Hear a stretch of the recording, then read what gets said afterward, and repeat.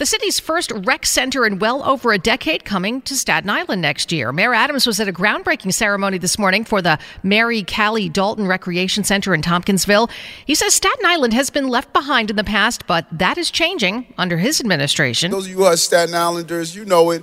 All the focus goes on Central Park and other parks, but without realizing that the same thing they want on Central Park, we want for our children here in the parks of Staten Island and Brooklyn, Bronx, Queens, and that is our focus.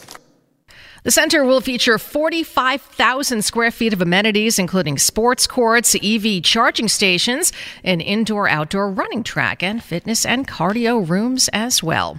We really need new phones. T-Mobile will cover the cost of 4 amazing new iPhone 15s, and each line is only $25 a month. New iPhone 15s? It's better over here. Only at T-Mobile, get 4 iPhone 15s on us and 4 lines for $25 per line per month with eligible trade-in when you switch.